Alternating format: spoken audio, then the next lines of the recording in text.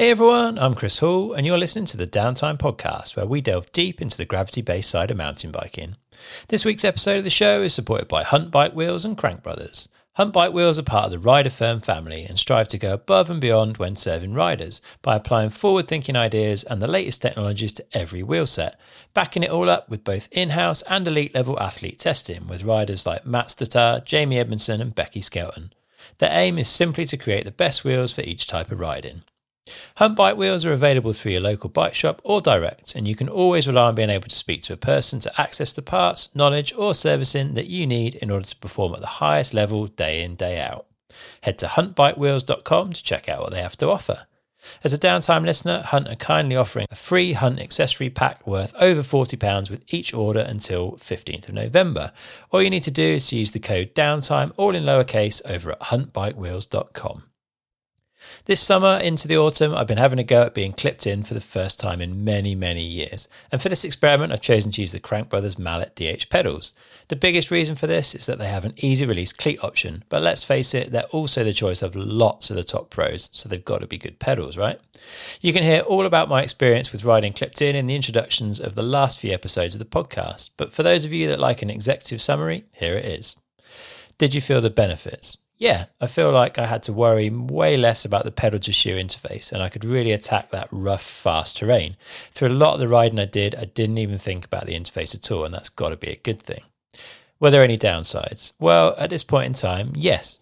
Learning to ride clipped in is clearly something that takes time and practice. I've not yet got to the point where I can ride slippery terrain or terrain where I might feel the need to dab a foot with full confidence. This is because I'm not yet able to clip out super quickly and without it being a really conscious effort. I have no doubt that this will improve with time. Will you continue to ride clipped in? Well, I'm going to be doing a bit of both, depending on what I'm riding and what the conditions are like. Hopefully, when things start to dry out in the spring, I'll be able to get to a point where I'm confident on the pedals and can really reap the benefits that they offer. If you're interested in getting clipped in, then Crank Brothers are going to give 3 lucky listeners a pair of clip-in pedals of their choice, along with a new M20 multi-tool to install them with. All you need to do to enter is to head to downtimepodcast.com/crankbrothers and fill in your details there. You've got until the end of October to get it done. Also, don't forget to check out their entire range of products over at crankbrothers.com. Don't forget to make sure you subscribe to the podcast. It's free and it means you'll get every episode as soon as it's available. Super easy to do. There's buttons for all the major platforms over on downtimepodcast.com/subscribe. While you're there, you can also join my newsletter for a weekly dose of interesting bike-related stuff, competitions, products I've been enjoying using, and more. If you want to support the show, then head to downtimepodcast.com/shop and grab yourself a treat. Or you can give the podcast a quick review over on iTunes. It's really easy to do. They're very, very nice things for me to read, and it also helps others find the podcast. All right, it's World Cup post-race time, and we've got 2 races to talk about, so let's not mess about. And without further ado, here's Elliot and Nico. Okay, it's World Cup post-race show time all over again. It feels like only 30 seconds since we last did it, and this time we've got 2 races to talk about, and we're going to be joined by the awesome Elliot Jackson and Nico Mullally as ever. Elliot, how's things with you? Yeah, good. I feel like there was so much to get caught up on. I was struggling and like scrambling to do the World Cup stats. And it was actually funny because I went through and I never imagined ever that there would be 2 races at the same venue. And so one of them kept overriding the other. So like I ended up putting the results up for qualifying for like the second race and then finals for the first race. And now I'm going to like overwrite them. And it's one of those things where it's the simplest thing on the surface, but like every decision that I made was in hopes that there would never be like a double header. So it shows you how like gnarly 2020 is, I guess. Yeah, COVID's even found its way into the internet then and screwed that up too. Amazing. And Nico, how about you? I'm guessing you might feel a little bit tired. Yeah, he said it hasn't felt like long since we did the last one. I think it's felt like a very long time. Yeah, it was a busy week. I think all the riders are feeling it by the end of that 5 days of riding. Like while I was warming up on the Sunday race, I was like, man, was it only a week ago that I was at World Champs? It feels like 2 weeks with everything that happened. Yeah. So last time we spoke, which was about a week ago, you were quite up for the double header. You know, we're away for a long period of time. We're not actually racing that much. It's kind of nice to get more done. Now you've done one. How do you feel about double race weekends? Are they a good thing? Well, I think in the current situation, definitely a good thing to get more racing, to get coverage. It makes for a series instead of just a one-off race, which is more exciting for us racing and people to follow along. But I think all the riders would agree that under a normal circumstance, they would rather not do a double header again after doing it.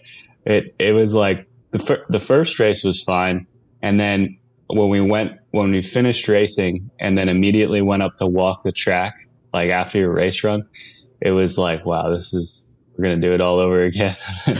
Groundhog Day. It really felt like Groundhog Day for the final 2 days. It was like, get up, go to the track, race. Like it was like no practice day or anything. Like it was like right into race again. So it was cool and it was interesting and it was something different. Like we always say how guys on the circuit a long time, the downhill stuff can get kind of monotonous because the schedule is always the same. There's a lot of downtime between like if it's a back-to-back race or just the amount of time you're at a venue takes a long time to do a race compared to other sports. You know, we got to be like, it almost is a full week commitment to race a World Cup under normal circumstance. So this week to be able to get 2 in was cool and interesting, but I don't know. After doing it, it was like a lot of people were tired on Sunday. It was pretty tough to do. Even, I mean, it's not a lot. It's a 3-minute race, but just like each day compounding on itself, it felt like it by the time you got to the end. Yeah, I bet. Elliot, what about you from a fan's perspective? How did you find the 2 race format? I was kind of loving it. I mean, I think it was kind of nice for me because I watched one of them the first week and then took a couple days off that the racers didn't get. And then I watched the next one like a couple days later.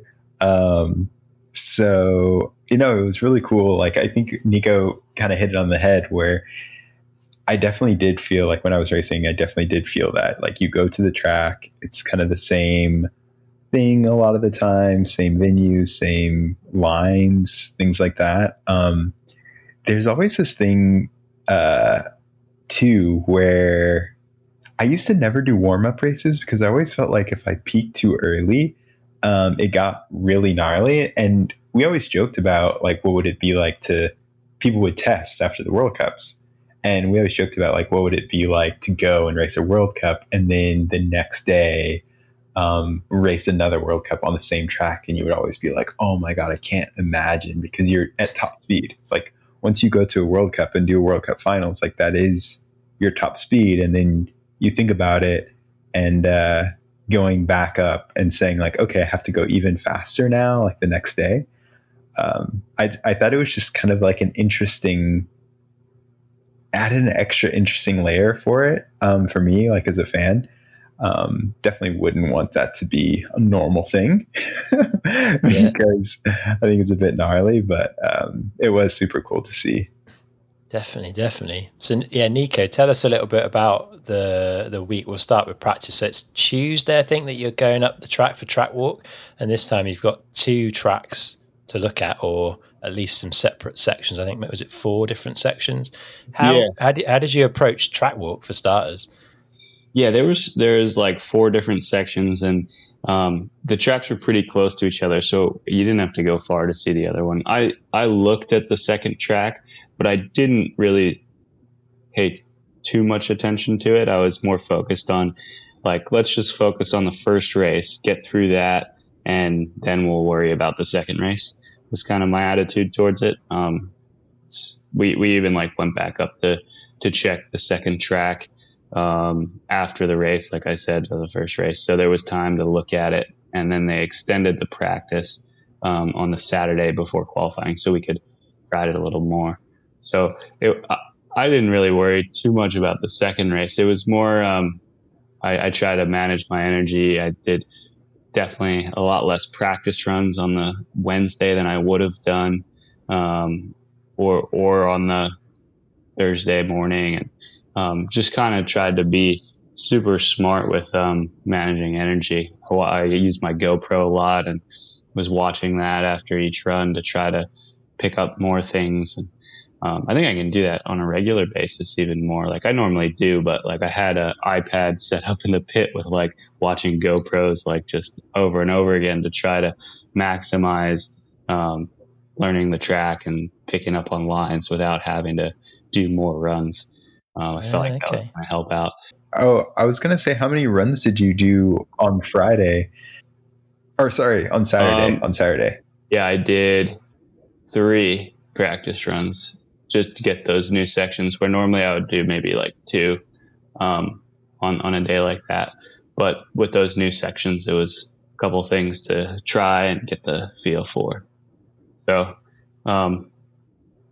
yeah, I would say that I just try to manage my energy through the week. And one big contributing factor was that the weather was different every time. Like it was really dry and fast on Wednesday, so you could push pretty hard. It was just like kind of Maribor last year, like fast, and track hadn't gotten really rough yet. So that was like another reason why I didn't really practice as much, because it was forecasted a lot of rain for Thursday. So then when it rained for the first quali, it was like raining hard while we were racing. It wasn't actually that slick. Like the grip was good because the dirt was thin.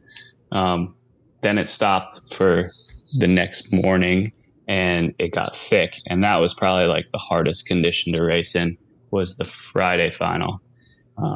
Then for Saturday, it started to get a little better, where it was greasier but faster.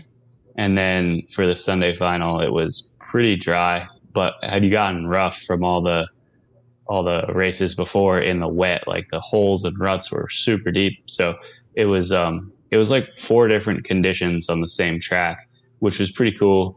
I think it made it more exciting and interesting, along with the slight changes to the track.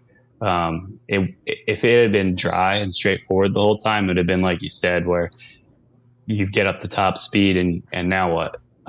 But with those weather changes, it was like a different mindset, a different kind of tactic to each race, and different things to learn, and lines changing a little bit, holes getting deep and you want to get around them, stuff like that. So it definitely, the weather helped to keep that interesting.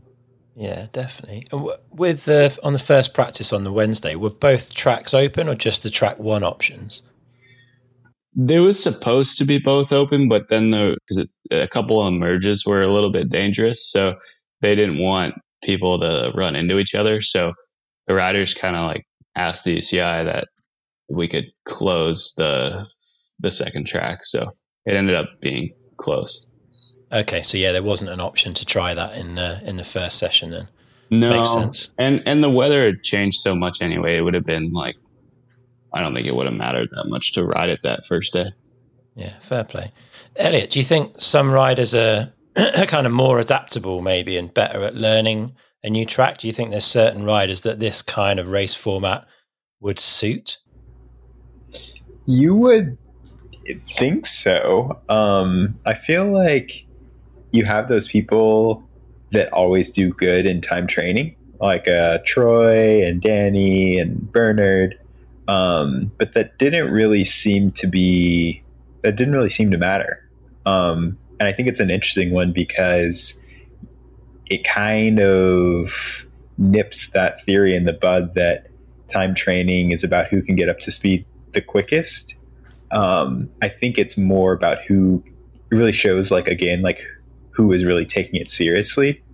Because if that were the case, that it was just everyone's trying as hard as they can and they're getting up to speed quickly, then you would see, I think, in these type of races, then those people would excel. And it didn't really seem like that. To me, one of the things that I thought was really interesting is like watching the people's bike setups on the last day. Like, I don't know, Nico, for you, but it was rolling pretty fast, it seemed like, in the first final. But then I saw like a lot of riders, it looked like the rebound was like a little bit too slow, like especially on Troy's bike, where you had these huge holes that you need like really fast rebound for. But then if you ran super fast rebound, there was like all these compressions that you would get out of shape on. So I don't know if you did a bunch of bike setup changes on for the second day or like for finals, or if I'm kind of way off on that. I personally didn't really change much. It just felt like there wasn't enough time to properly try it out. And by that time, we're like pretty beat up and tired anyway. So it's like hard to get an accurate feel.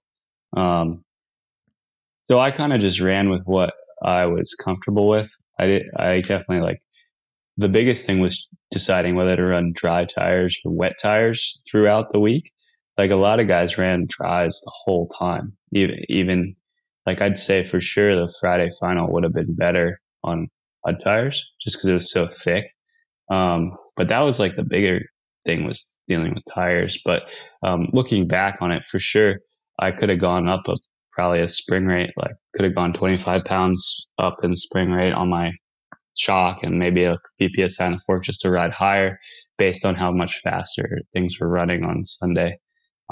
That's one thing I kind of look back on, but I don't know how much other riders change their bike setup. I'm sure guys like Bernie and that who are super in tune and have the team around them probably did make some changes. I would imagine Joy would have had the resources to do that too. But I'm not really sure what the other guys did. Tell us a little bit about the tire choice side of things, Nico, because you've got like there's various different options there. I guess there's dry tires, full mud setup, then there's kind of cutting tires or having a mud on the front or the rear and dry and vice versa. How do you go about kind of making those decisions and making sure you're on the right tires for the race runs? Yeah, like you said, there's a lot of different options and combinations that you can choose. I'd say, and also each rider's each brand tire has a different line as well. That has some tires that are more in between. Some have more of a wet and a dry tire. But I guess the Thursday when it was first quali and it was raining hard and it was thin, the track was actually running pretty good. Like that day, dry tires, I raced on the mud because it was pouring down rain. The first turn looked super slick, as you could see on the broadcast. And I was like, that's what you could see from warm up. I was like, okay, I'm going to stick with the cut mud. But that day, the dry tire would have actually run really good. Like when there wasn't any thick, greasy mud to it. It was just the rain. It was raining down. So the water, it was almost like you followed the stream down the track and it was pretty grippy in there. So in that circumstance, the dry tire wouldn't have clogged up. A mud tire, one of the big benefits to it is the knobs are further apart, so they shed mud easier, and the spacing allows those knobs to dig into soft dirt better. So a dry tire would potentially clog up more in the mud and not be able to bite in as much. But it'll roll faster in certain sections, and it'll also normally be a little bit more predictable on roots and rocks because you've got more rubber touching the ground or touching those roots and rocks. So it's a bit of a give and take, but normally a dry tire is like an aggressive move to ride in the mud because it's going to be less predictable but faster. So it's definitely a give and a take there. And then as the mud got thicker, that was kind of more of a condition where the mud tire would excel as far as especially the clearing, like just not getting clogged up as much with the more open tread spacing. And then as things change as well, you can go, like you said, you can put a mud tire in the front, dry tire in the back. A lot of times you see guys do the opposite as well. They'll put a dry tire in the front and a mud tire in the back. That helps a lot with braking. Like a mud tire is going to definitely bite in harder when you're rear braking. But this track didn't seem quite steep enough to really go for a setup like that, in my opinion.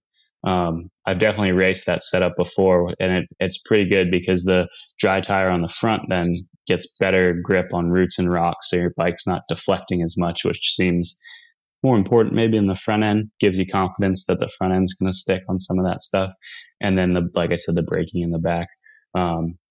But if it's more soft dirt and where rolling maybe is important in a few sections, I think maybe the rear tire rolling better gives you slightly more of an advantage than the front tire, just based on your weight distribution. So if it's softer dirt where you want the front end to bite in, then maybe the mud tire is going to be better on the front, and then a faster rolling tire on the back. And being, like I said, that this track's not super steep, so there wasn't that many really important hard braking points that might have come into play. So yeah, there's a ton of options, and then guys on different brands, like I said, have a few different dry tires. They may have an intermediate tire, a dry tire, and another tire in the line, different size tires. A lot of times when the mud is really thick, a thinner tire will be nicer too. Like you saw some of the guys running wet screams, which is a pretty narrow tire, but it cuts right through the mud when it gets really thick, compared to a wider tire that maybe doesn't cut through the mud as well, but is better on roots and rocks and some of the hard surfaces. One of those really narrow tires is kind of sketchy to ride on. It's not very compliant, so it feels pretty harsh and stuff when you hit those harder surfaces. So yeah, there's a lot that goes into it, and it's like really up to the rider, whatever they're comfortable with. Sometimes we stress so much as riders, but it's really whatever makes you feel comfortable to push. I don't think that being on the wrong setup is going to slow you down so much, but it's just giving you that feeling like you have a little more comfort on the bike in a gnarly situation. And what's that decision being made on? Is it from experience away from racing that you kind of know what the right thing is based on the conditions? Because I'm guessing you're lacking in time you can't keep going out trying different tire combinations in practice. Yeah, I think it's also experience in prior races that probably is the biggest contributing factor. You can go ride the tire in the mud by yourself at a local track, but how the track cuts in with 100 of the fastest riders going down it in the rain is a different surface than if you're riding in the mud at a bike park or by yourself. So I'd say just racing mud races in the past and knowing how the track changes and how the rain affects it, depending on how hard it's raining, when it stops raining, the time between then and when you ride, to know like how that dirt's going to feel by the time you get there I'd say that experience is the most valuable to making those choices. Yeah. So find the oldest, most experienced rider in the pits and copy them then, yeah? Well, it's funny because I was warming up at the top or right before I was going to warm up on the first day, and Greg had 3 wheel sets with different tires on each one and couldn't make up his mind. But he's normally like that, so likes a good puzzle. Yeah. And did you do anything else to the bike for the mud? I noticed on Loris's bike there was some little kind of plastic flaps over his brake calipers to keep the mud out. Do you guys do much else to weatherproof the bike? I know you mentioned last time you had some motor foam bits and pieces on there. Yeah, I mean, we just try to keep the mud out of the areas where it could clog up pretty easily with the moto foam. If for us we have like the shock belly, where that's like a scoop that could collect a lot of mud. We fill that with foam so that way mud can't sit in there as easily and pack up. We had some tape over the top of the brake calipers so that it couldn't go down into the brake pads as easily. I'm not sure how much this stuff actually helps. It's hard to quantify it, but I guess the idea of just trying to keep mud and grit, it's easier on the mechanics as well, working on the bike for so many days in a row in the rain and trying to keep it running smoothly. Like the more mud they can keep out, the better the bike's going to run through the course of the weekend without having to just rebuild it completely every day or put just new parts on it all the time. I didn't have any new parts really. Like I just had my bike gone through and maintained, and it held up really good for as much riding as we did in such gnarly condition. So yeah, I'd say nothing special other than just trying to keep mud out of a few places so that it didn't get so heavy, really.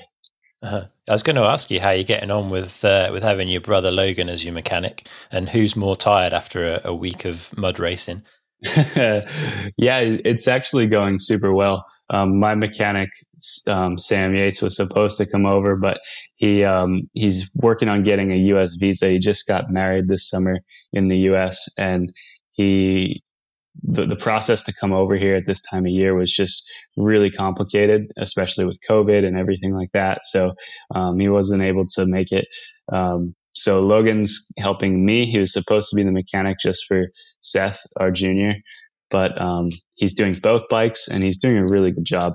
I haven't felt like any disadvantage, any lack of support having Logan, and he's done it with a smile on his face, which is not something he always does. So I'm super grateful. Like a couple of the days when it was raining and muddy and he had to do like the start in Maribor is pretty far from it's like halfway down the mountain. So you have to ride 3-minute trail, get to the start, then do the racetrack to the bottom. So he had to ride the trainer bike from the lift down there with wheels on his back, trainer, all backpack full of stuff, in the pouring down rain while it's pretty cold outside twice in a row, and was like fully saturated from say 10 o'clock in the morning until 6 p.m. While it's cold outside. So it was definitely a bit of a miserable day, but he did an awesome job and I really appreciate his help. Fair play. So do they have to ride the trainer bikes back down then, I guess? Yeah, so that's normally what they would do. Like at this venue, at a normal venue, you can just hop right back on the lift. So like Leo Gang last weekend, they'll bring the trainer and the bike up to the top, set it up, we spin, warm up on it. Then they can load it back onto the gondola and take it down. Whereas here, with it being kind of halfway down the mountain, they would ride it from the lift down to the start there's like a fire road or a trail, and then they ride it from there back to the bottom. Seemed to be the easiest way to go, which is tough. Like with all that stuff, like you have basically one hand holding the trainer bag, a backpack with wheels on it. Like you've got a lot of gear and you're riding. It's not a easy way down. So, fair play. Impressive. In the pouring rain. Yeah. Cool. Elliot, I want to talk a little bit about something that I hadn't really realized until this race, but there's a couple of the women that, because they were out a lot last year with injury, they don't qualify for A practice. Can you explain a little bit about that? And do you think it's much of a disadvantage for them? I think so. Well, so I guess A and B practice, like normally you have like the top X number of people, and the men and women will go in A practice, which goes like after the B practice does. So you would get up super early. I think it used to start at like 8 o'clock, and then you would go to 10 or something like that. And then the A practice would start from like 11 or something, 10:15 to whenever. And you'd get a little bit of extra practice and you get time training. And so I would always like have a terrible first couple races. And so I would always be in B practice. I was in B practice like so much of the time. And sometimes it was really nice because it would be like dry or something like that. And then it would rain, and then like, it'd start drying up by the time you went or something like that. But a lot of the times as well, like you are getting up early, there's dew on the ground. So it's the opposite to where it's more wet. You don't get that time training. We were talking about the track developing, and especially when it rains, you would go, and then there's like thousands of riders that will have ridden the track in between your last practice run and when you go down the racetrack. So like that line that you were taking in practice is totally different. It could lead off the track. There could be a rock in it. It might be pushed outside the tape. Something might have developed that you hadn't seen before. More roots and rocks have come out. So I think that there's like definitely more adapting that has to be done when you're in B practice because you just haven't seen the track as much. There was, in years previous, all the women were in the same practice, and now you have those top. I think it's 5, right? 5. Yeah, I think that's right. So I don't know. It's one of those things where it is a disadvantage, but I think mentally, if you're not so worried about it, it's not so bad, right? Like it is for sure a disadvantage, but I don't think it should like make or break your weekend. Okay. Yeah, fair enough. I'm interested because I think Miriam was not in a practice, and I guess Tani as well. So it's two of the sort of top names that are maybe getting slightly different experience over the weekend. Well, I think too, like for them especially, I think it is really different where one of the hardest things about a World Cup weekend is the limited amount of time. Like you hear Nico talk about like, yeah, I do 2 runs here and I had to add an extra one. And I think for most of us, or like most people at home listening to it, you're like, oh, you did an extra practice run. Like that's not that big of a deal. But everything is so precise, right? Like you know exactly when you're going to wake up, you know exactly when you're going to get to the track. And so for the women last year, especially like Tani and Miriam, where you have that schedule and you have all these kind of resources around where you know exactly what you're going to do, when you're going to do it, when you're going to eat, when you're going to go up, like, exactly when you're going to go up the lift or like start your warm up in the morning before practice. I think that's more the thing to me that would be different is like throwing off your rhythm for the week. Not that you haven't learned the track as well, or maybe haven't adapted or anything like that, especially because on finals day, everyone's in the same practice. But I think that because all the riders are good enough to learn the track in whatever amount of time, right? Like you can learn the track in 4 runs and be up to good speed. I think the thing that matters more is like the mental side of it and kind of that routine. Okay. Yeah. Interesting. Let's talk a bit about that first race then. And Nika, I guess we'll start with you. Tell us a bit about your run. So this was a pretty muddy race, this first one. Yeah. The first one, it was one that was kind of hard to judge just because it was like the rain had stopped from the qualifying day on the morning at like so it rained through the night, and like even as the juniors were racing it was like misting, so definitely wasn't drying out at all. And then it stopped right about 10 a.m. and we raced at 2. So it was hard to know. Like it was almost better in the beginning. Like the less time it had to dry, the mud was still thin, and then it was just getting thicker and thicker and thicker. So it was one of those runs where you kind of had to drop in and get a feel for it. But yeah, the first turn was pretty tough. Like you saw on the broadcast, like that thing was like an ice skating rink. And then once you got through there, it went into like an older section of trail that was a little better.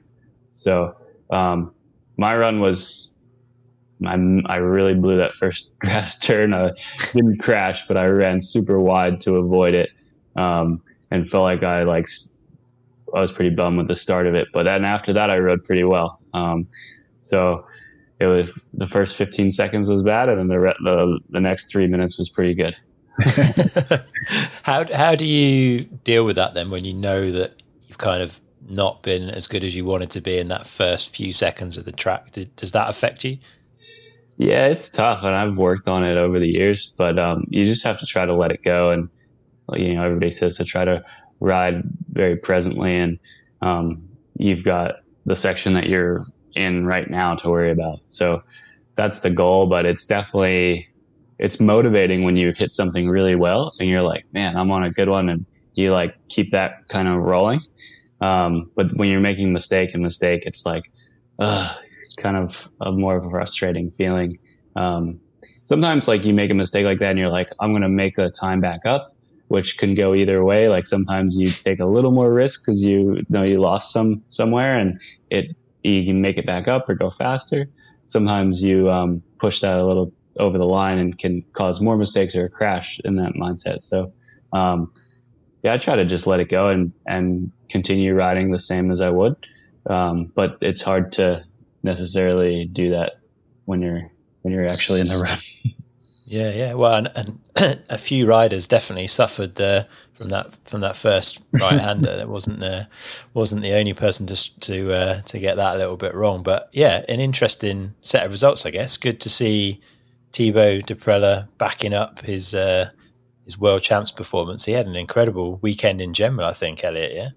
Yeah, it was just, I had never really seen him ride. Like his riding style it's very like different than I thought it was going to be. It was, it's like super aggressive and like a lot of movement going on the bike. And it's I don't know. It's cool to see that there was kind of like this, how do you say, like a thing where a lot of junior riders were trying to be relaxed and that like really flowy and things like that. And I think it was kind of bordering on like not trying hard enough. And I think Thibaut really has a different style than like most people out there. So that was really cool. And I think that it was also good to see him kind of come into his own. He's been doing well at the French races. But I know there was like a lot of talk around when he was a junior. It was like, oh, like his times aren't as good as when like Troy or Loic were in juniors. You know, he's not getting podium times all the time and blah, blah, blah, blah. And now, you know, his first year elite, he's right there, you know? So that's really cool. Yeah. Yeah, it is cool. And a few other kind of riders having a really solid performance. Matt Walker seems to go well here. I think he got 5th last year in Maribor. Again, second year out of juniors now. So, and about to become the number 1 rider for Madison Saracen, I suppose. So 4th place in the first race for him. He's looking like he's in a good place.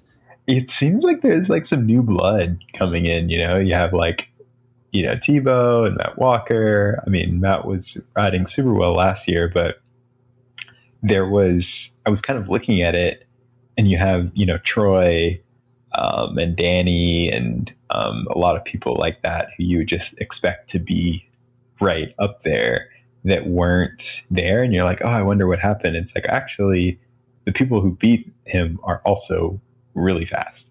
You know, you have Remy Therion up there and he can ride the mud like no one. So it was cool to see that shakeup. Downhill, I think, has like more variance in the top 20 than any other sport. And it kind of just goes to show like how hard it is and how impressive it is for, you know, those guys like Loris who can do it, you know, in a back-to-back weeks and week in, week out. Especially even like Troy, you know, that first race, he didn't have such a good race, but he, for him, but just over time, you see how consistent he's been. And I think that's one of the things that makes those top guys so impressive. So it's cool to see that getting mixed up a little bit now as well. Definitely, yeah. And Mr. Minar snuck his way back onto the podium as well. Like he doesn't look like he's ready to retire just yet. I know. Yeah, that was awesome, and it was cool to see Luca in 6th as well. Like I know he's been working hard. He started working with Jarrett Kolick, the trainer that I used to work with. So we're super good friends, and I've been like talking to Jarrett. I'm like, "How's Luca doing?" He's like, "Oh, I just had him do these, you know, this workout or whatever. He's feeling good." Like I just talked to him, so it's like also get to see a little, you know, insight into that, into being an athlete still. So that's cool, and that whole process of going the whole year, still trying to train, and that was one of the things that, Nico was mentioning that, like this back-to-back week. And I wonder if there is something to be said about like the people who really took it seriously, are the people who have been around, did they have less motivation to kind of train and put in all of that effort through the entire, quote unquote off season this last year when we didn't have any races, and like the younger kids were still hungry for it. So I wonder if that has anything to do with it, or if it's just kind of like, we've been through a couple mud races now and there's just a bit of a shakeup. Yeah, true. Hadn't thought about that. Definitely. Well, I mean, and Loris, it's great to see. Like, he's always been a threat for a long time now, and I think spent most of last season injured. And from what I understand, he's still got some slightly quirky setup on his bike because of the wrist injury from last season. But yeah, first place and a pretty convincing win over someone like Remy, who's so good in the mud as well. At 2.6 seconds is a fair gap even in those conditions, I think. Yeah, I really couldn't believe how fast people were going in the mud there. Like, having walked the track there last year, the routes are just crazy. Like, they're like European routes. European routes are like way more slick than anything else. And they're like spider webs. Worse than California routes. Yeah, right. It was like wet PVC pipe. And yeah, I was really impressed. I kind of went back and forth right before this, actually, kind of seeing what the speed looked like from the first race to the second race. And it just didn't seem like people were going that much slower when it was super wet. Yeah, definitely. And were you surprised by the result in the women's, that Marine putting 6 seconds into Miriam, 7 into Tracy? I mean, that's a big gap. She looked incredibly pinned the whole way. Yeah, I feel like she wanted to get redemption from world champs. Like, she had that crazy split there, and I wonder if she's gonna kind of be the go-to mud rider now, because yeah, she kind of had that same margin in Leo Gang, but then just crashed. So yeah, I watched her run as well, and she was flying. Like, didn't look like it was wet. She was riding super confident. Like, after the rock, like, she came through the rock garden just insanely fast. So I was really, really impressed. I think all the women, like, both weekends, and it was really apparent here, like, how fast they're going. I was kind of like looking, I was like, man, like, they're really stepping up their game. I feel like, where you watch them, and it's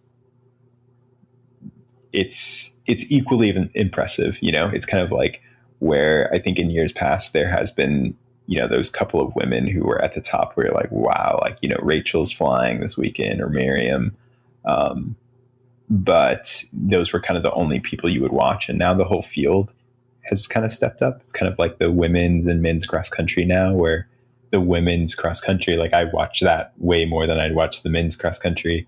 And I think the women's downhill is getting super exciting as well, where, like, I'm equally excited to watch the women and the men's. Good stuff. Nico, I wanted to ask about mullet bikes. So the top 4 in the men's are on mullets, I think. I think Greg was the first person on a full 29. Do you think on a track like Maribor, where you've got a lot of compressions going on, do you think that extra space over the rear wheel is a real benefit there? I don't think Maribor would have been the best track for a mullet bike. It's, like I said before, it's not a super steep track. And I think the 29er does better, where you need to carry more speed and you need to try to be faster and generate speed. And the mullet does a little better, where the terrain's maybe a steeper gradient where you're controlling the speed you have with braking. It gives you more range of motion, and especially if there's a drop at a steep grade or something like that you want to get the bike on the ground, jumps that you need to squash, the extra clearance helps. What I think it comes down to is, like, I don't think riders want to change back and forth depending on track. and whatever they're kind of comfortable with. Like I'd say most of the World Cups that we have in the season would be more suited to a mullet bike. Just thinking about the grade of the tracks and the feel when you're riding it. So riders would probably get their bikes set up for the majority of the season, and I would guess that they don't want to change back and forth. It seems like I've tried to change things like that before, that in theory, like on this track, riding a bigger bike or a different this or that might be better, but the time that you have to adapt to it, like riding what you're comfortable with and what your bike that you just get on it and it fits like a glove, is a little bit of an advantage in itself compared to trying to adapt to a setup that in theory is better. So I would just say that most of the guys are comfortable in the mullet setup for most downhill tracks, and they didn't want to change. I also don't think there's a huge difference in it. Like, I don't think that the 29er is going to roll over some of these holes or square edges so much better that it's going to give you a huge advantage. I think it's pretty minimal. It's one of those things, almost like I said with the tires, where it's like whatever makes you comfortable to push hard, that's going to be the good setup, whether it's faster or not. It's like, if you think it's faster and you're comfortable to ride as fast as you can on that setup, that's going to be the best thing for you. Yeah, confidence is key, I guess. Yeah. So let's talk a little bit about then the Saturday. So practice and qualies in the same day, and like you said, you put 3 runs in there. How did you spend that time? Were you like sectioning bits of the new parts of the track? Were you doing full runs? Like, how did you approach getting up to speed on those new bits? I definitely wasn't doing full runs. I was stopping in some of those newer sections and looking at how it was developing, and then choosing a line and riding that. They also changed the rock garden where we couldn't do the straight line anymore. We had to do the S around, and I didn't know they were going to change that till we got down there. So that was like another thing that we had to pay attention to. So kind of stop there and look at, okay, with this pole move, where do we go now? So there was a few sections like that where I just kind of rode into them the first run and then looked at what lines were developing and went from there. Yeah. And let's talk a little bit about that triple in one of the sections. How gnarly was that? Honestly, it didn't. I mean, I can't say I didn't jump it, so I can't really speak on it, but it didn't look really that bad. It was just the section before it had like a pretty gnarly root off camber thing in it, and it was getting worse and changing, and the rut was blowing out. So I think in the quali run on the Saturday, there wasn't as many people that jumped it, because if they had in their mind they were going to jump it, they messed up that off camber and then couldn't jump it. There was definitely a few that did, but it was just one of those things that was just gnarly enough where it's for sure possible to jump it, but you have to hit the section right before it good, 2 minutes into your run, and time this thing just right to get it. So I think it was like the perfect sort of gnarly feature for a World Cup, because it wasn't like deathly dangerous, but it also pushed riders, and it was probably second advantage if you jumped it. So it was something that was like right there to separate people. So I think that sort of stuff is cool, and it's good on World Cup tracks, and especially where it's not in like a, if you don't make it, you're going to die situation. Like you saw a bunch of people crash, a few guys, like I think Hugo Frixelon hurt his wrist on it, but other than that, like nobody got seriously hurt on it. So it was, it was a good, interesting little change to the track. So how do you deal with that? Do you feel like you should be doing it? Like, does it bug you, or are you quite happy to go look at it, make your decision, and then that's that?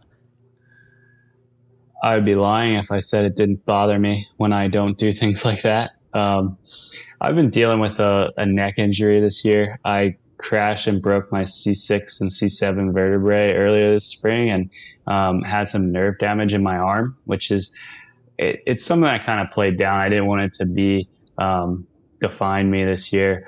But I've had a real big lack of strength in my left arm, and it's something that's kind of been on the back of my mind in a situation like that when I'm looking at this huge pool to a landing that guys are just tagging and getting over deep into a run. I'm like, man, I don't know if right now is the situation for me to jump that, which is not a good mindset to be in, really. But I'm nevertheless glad. Like, I want to be here racing, and I want to feel the speed. I don't want to go a year and without feeling the pace that these guys are running. So, normal situation, I should jump that for sure. And it definitely is saddening, I guess you could say, to ride down to the pit and be like, yeah, I'm going to leave that one there. Like, it's the mindset of a downhill racer. If jumping this section is going to make you 1 second faster, you have to do it. Like, why am I coming to this race? I'm going to leave. Like, the amount of sacrifices or effort that I've put into getting here and doing this is a second advantage to jump this. You have to try it at least. So I was a bit disappointed not to jump it. And I think a lot of guys kind of felt the same way, and maybe it pushes more people to jump it. Like, you saw some crashes on it. Guys that are feeling like that will maybe take step outside their comfort zone to try to do it. And I think it's good. I think it excels the sport and pushes things forward, like I said. But it's definitely a mental thing. It doesn't make you feel good when people are jumping something and you're not.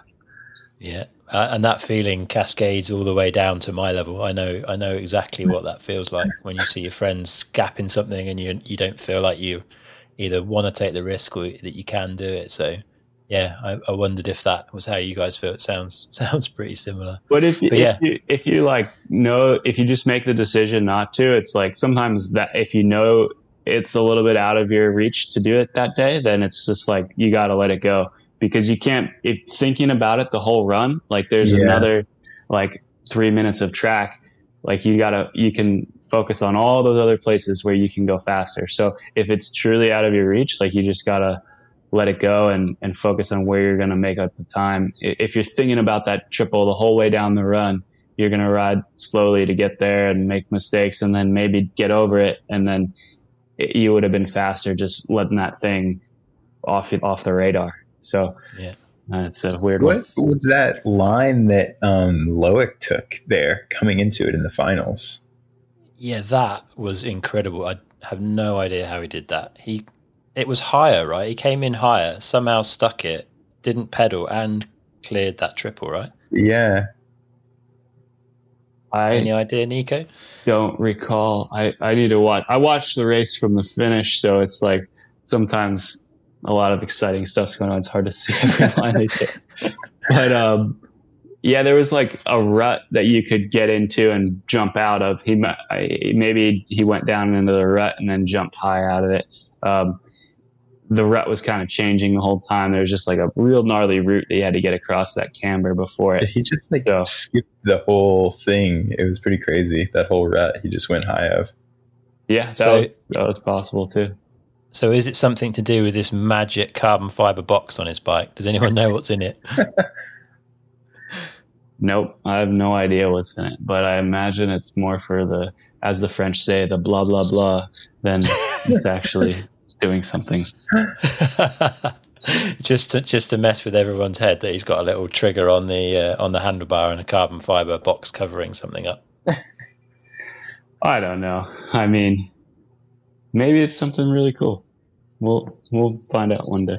Yeah, I was trying to watch on that pedal on the fire road coming out of the rocks. I was trying to watch to see if his bike looked kind of any stiffer than anyone else's, or whether there's some kind of like just remote lockout that's a bit easier to use, maybe. I don't know. Did you spot anything, Elliot? I didn't even know that was a thing, actually. Okay. It's yeah. I spotted the box this week, and then I think Pink Bike ran a bike check, but yeah, no one knows what's in it. Maybe one day we'll find out. But yeah, that line he took was incredible. He's the only person that cleared that gap without any pedal strokes, which just looked insane. But yeah, fair play. Different planet. I want to talk a bit about recovery, Nico. You like you said, it's a tiring week and coming off the back of world champs as well. Do you do anything specific to kind of help your recovery? Obviously, you've got a lot of cool downs and stuff like that on the spin bike. And what are you doing to keep yourself going through the week?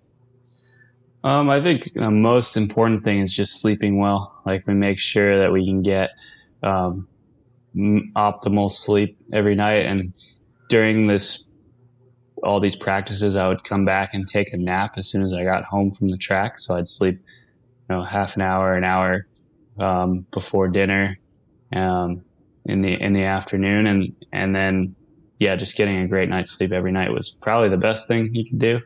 And then I'd stretch every night, foam roller and stuff like that.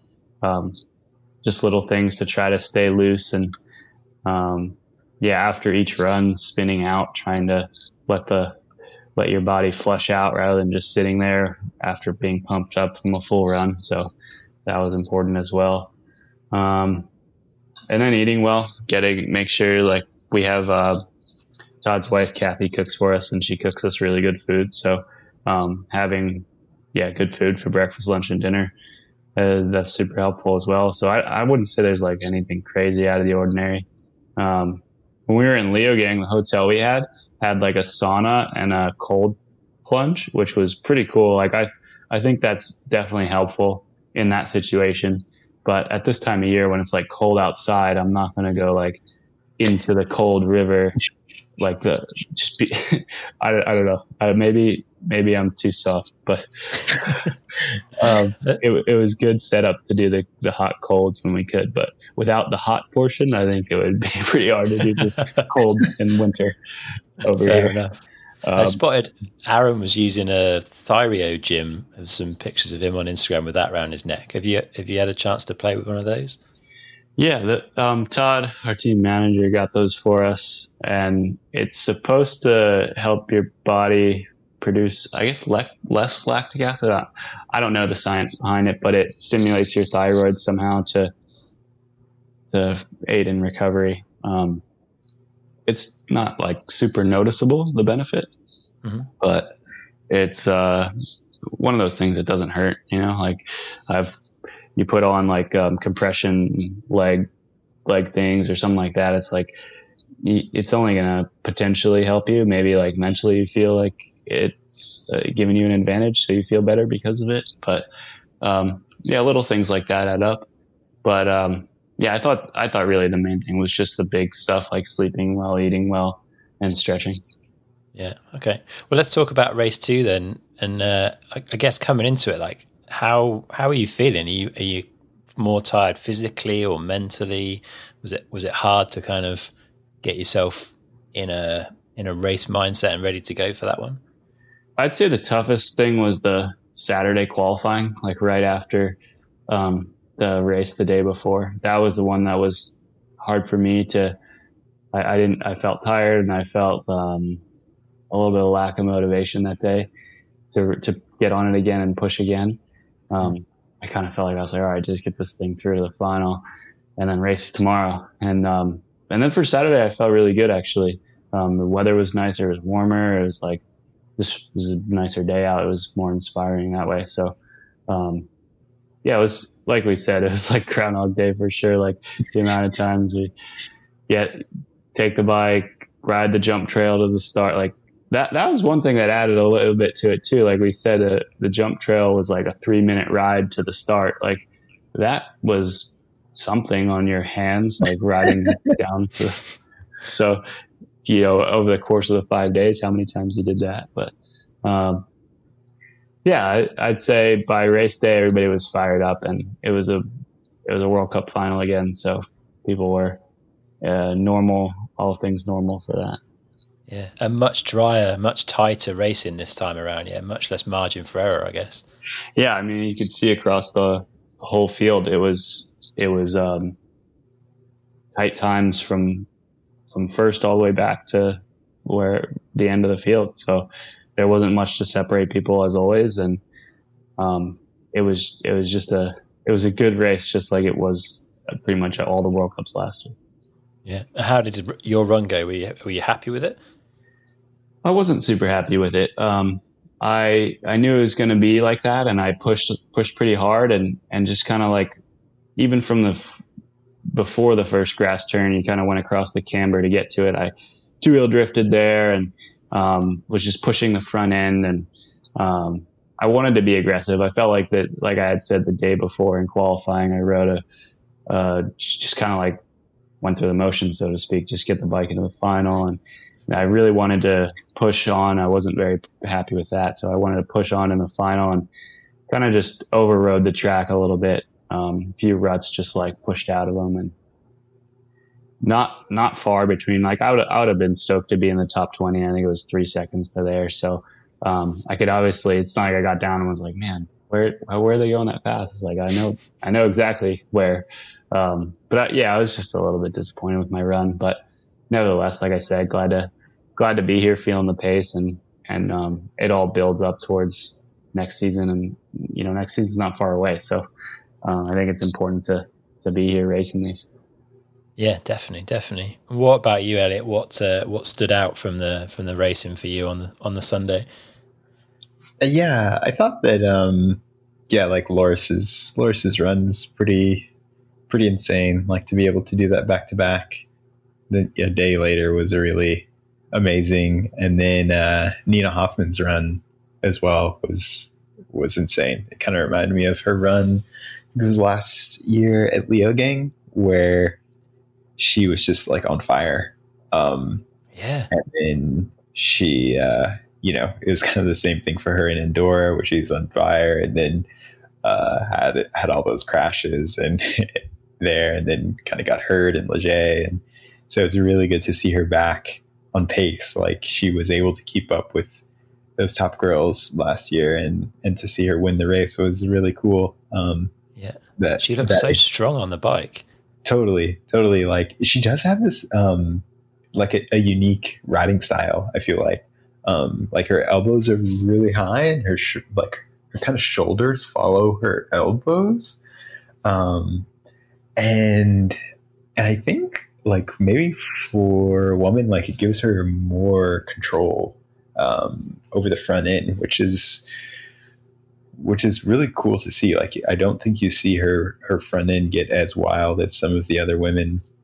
Miriam, like, had a couple like super wild moments, like near the triple and stuff like that. So yeah, I'm excited to see if she can, take that into the last race. And she's like my favorite person who does well. Like, when she wins or like does well, you're like, you love it.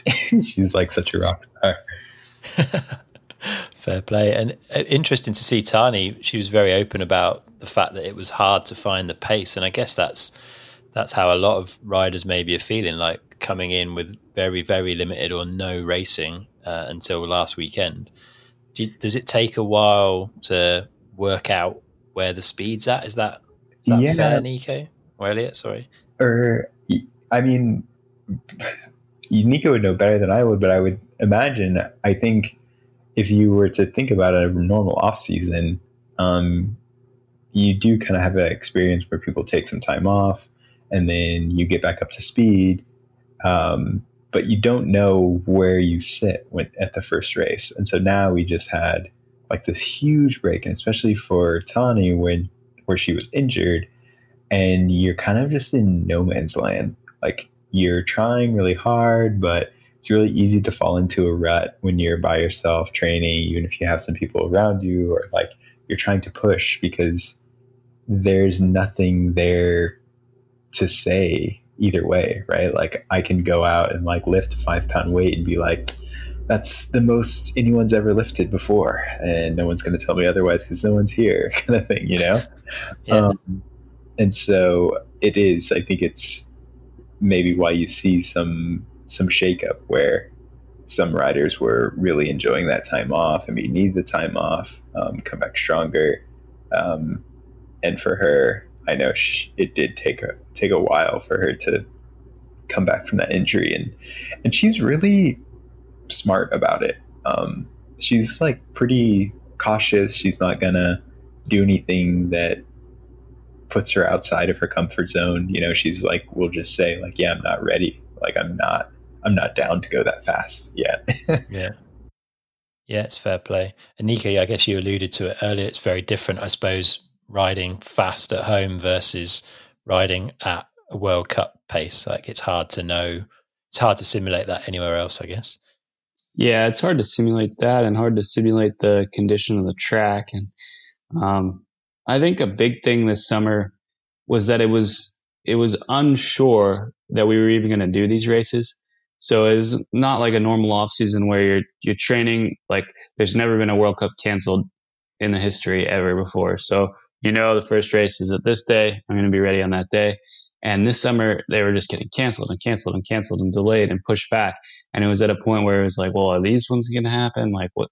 So I think it was one of those things where you kind of had to be ready the whole time, but at the same time, like now you've been training since like a year ago now, like you can't just keep training and training and being ready for a race that may or may not happen. So different people had a different approach to that this summer. Some people maybe are overtrained and now over it. Some people maybe were like, I'm not going to do anything and maybe not prepared enough. Some people are like, just did the right amount. We're ready to go. And when it looked like Worlds was going to happen, they were able to do the final touches to their training and be totally ready for this. So, mentally, I think there's a lot of different things that contribute to people being ready for this sort of situation this year.